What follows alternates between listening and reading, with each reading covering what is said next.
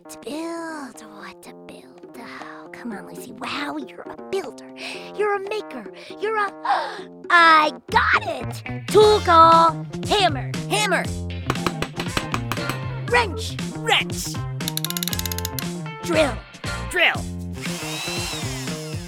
Great job, Kapow. Great job, Kapow. Oh, no, wait, that's me. Great job, Lucy. Wow. Oh, brother. Now all we have to do is turn this thing on.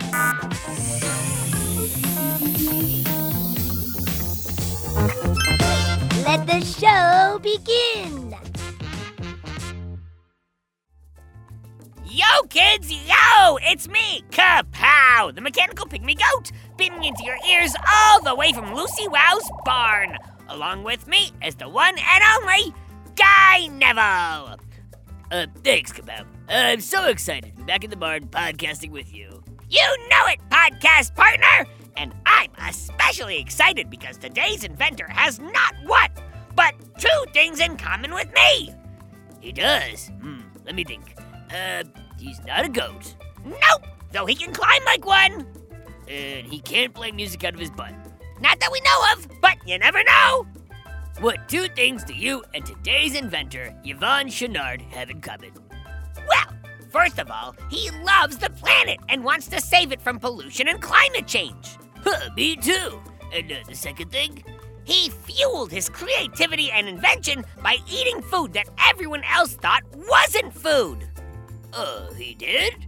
Oh yeah! There was a time in Yvon's life that whenever he had lunch, people were grossed out. Just like you are when I chow down on a tin can and flip-flop burrito. Well, I didn't research his eating habits, but I can't wait to hear what you found out. I tell you what, though, maybe we should start from the beginning, before we talk about lunch. Good idea, Guy. I'll kick us off here. Yvon was born in 1938 in Lisbon, Maine.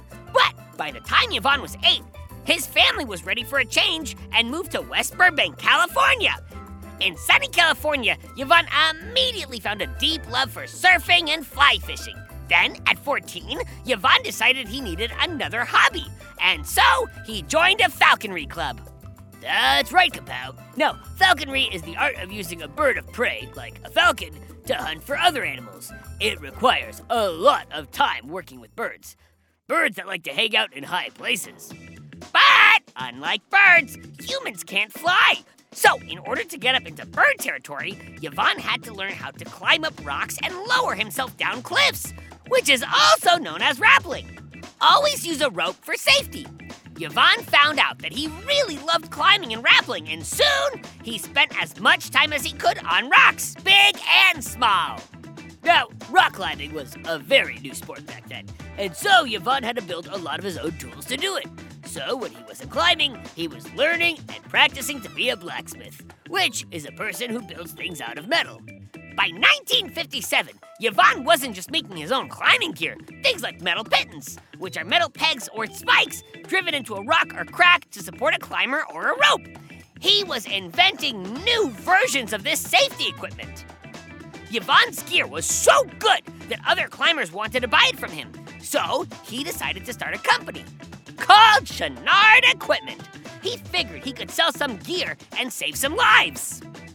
Now, just because your company has a big name like Chouinard Equipment doesn't mean the company is big. In fact, for years, Yvon didn't have a store. He had to sell his gear out of the back of his car. But while his company wasn't making tons of money, Yvon didn't really care about money. What he did care about was traveling and having adventures, and his company made just enough money to allow him to do both. For the better part of his 20s, Yvon spent over half of each year traveling the world, climbing rocks and mountains. But here's the best part! Sometimes he didn't have enough money to travel and buy normal food. So Yvon learned to live cheap, living on 50 cents a day. He would catch ground squirrels for dinner and even sometimes eat tin cans of cat food.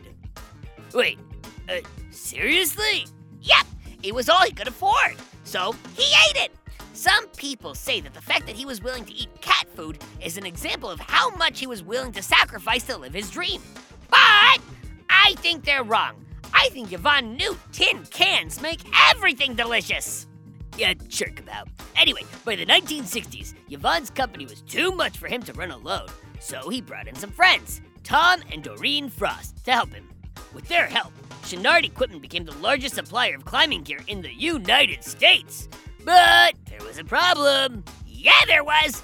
His inventions were helping people climb mountains without getting hurt.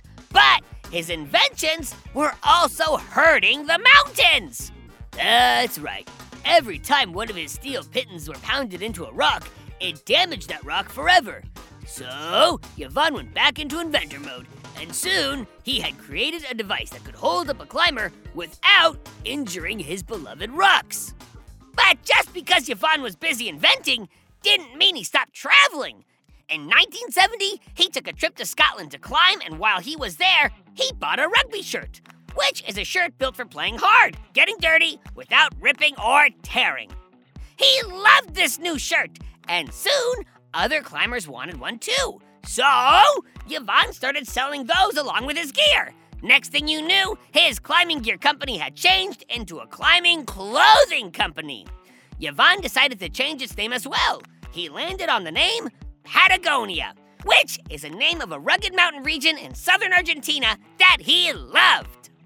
Now, it is important to Yvonne that Patagonia didn't just make money, but that it also made the world a better place too. So from day one, Patagonia always donated some of its profits to environmental causes. And pretty soon, those profits were big.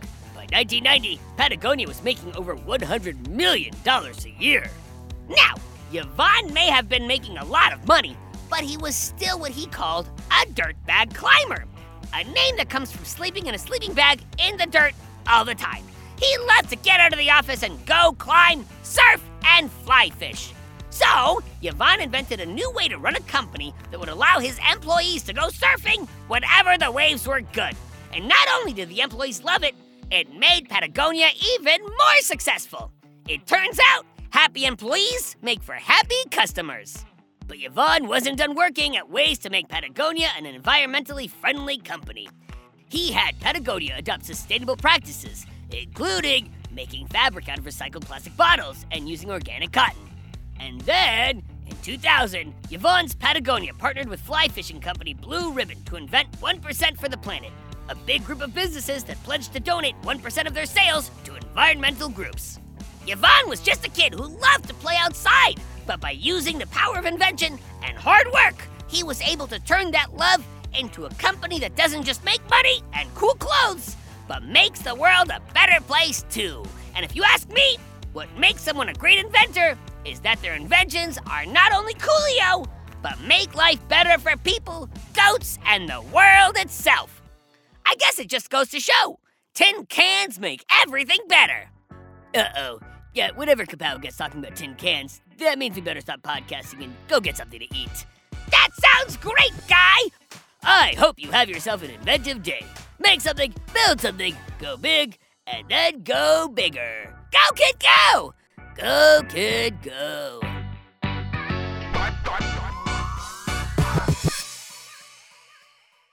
Go, kid, go.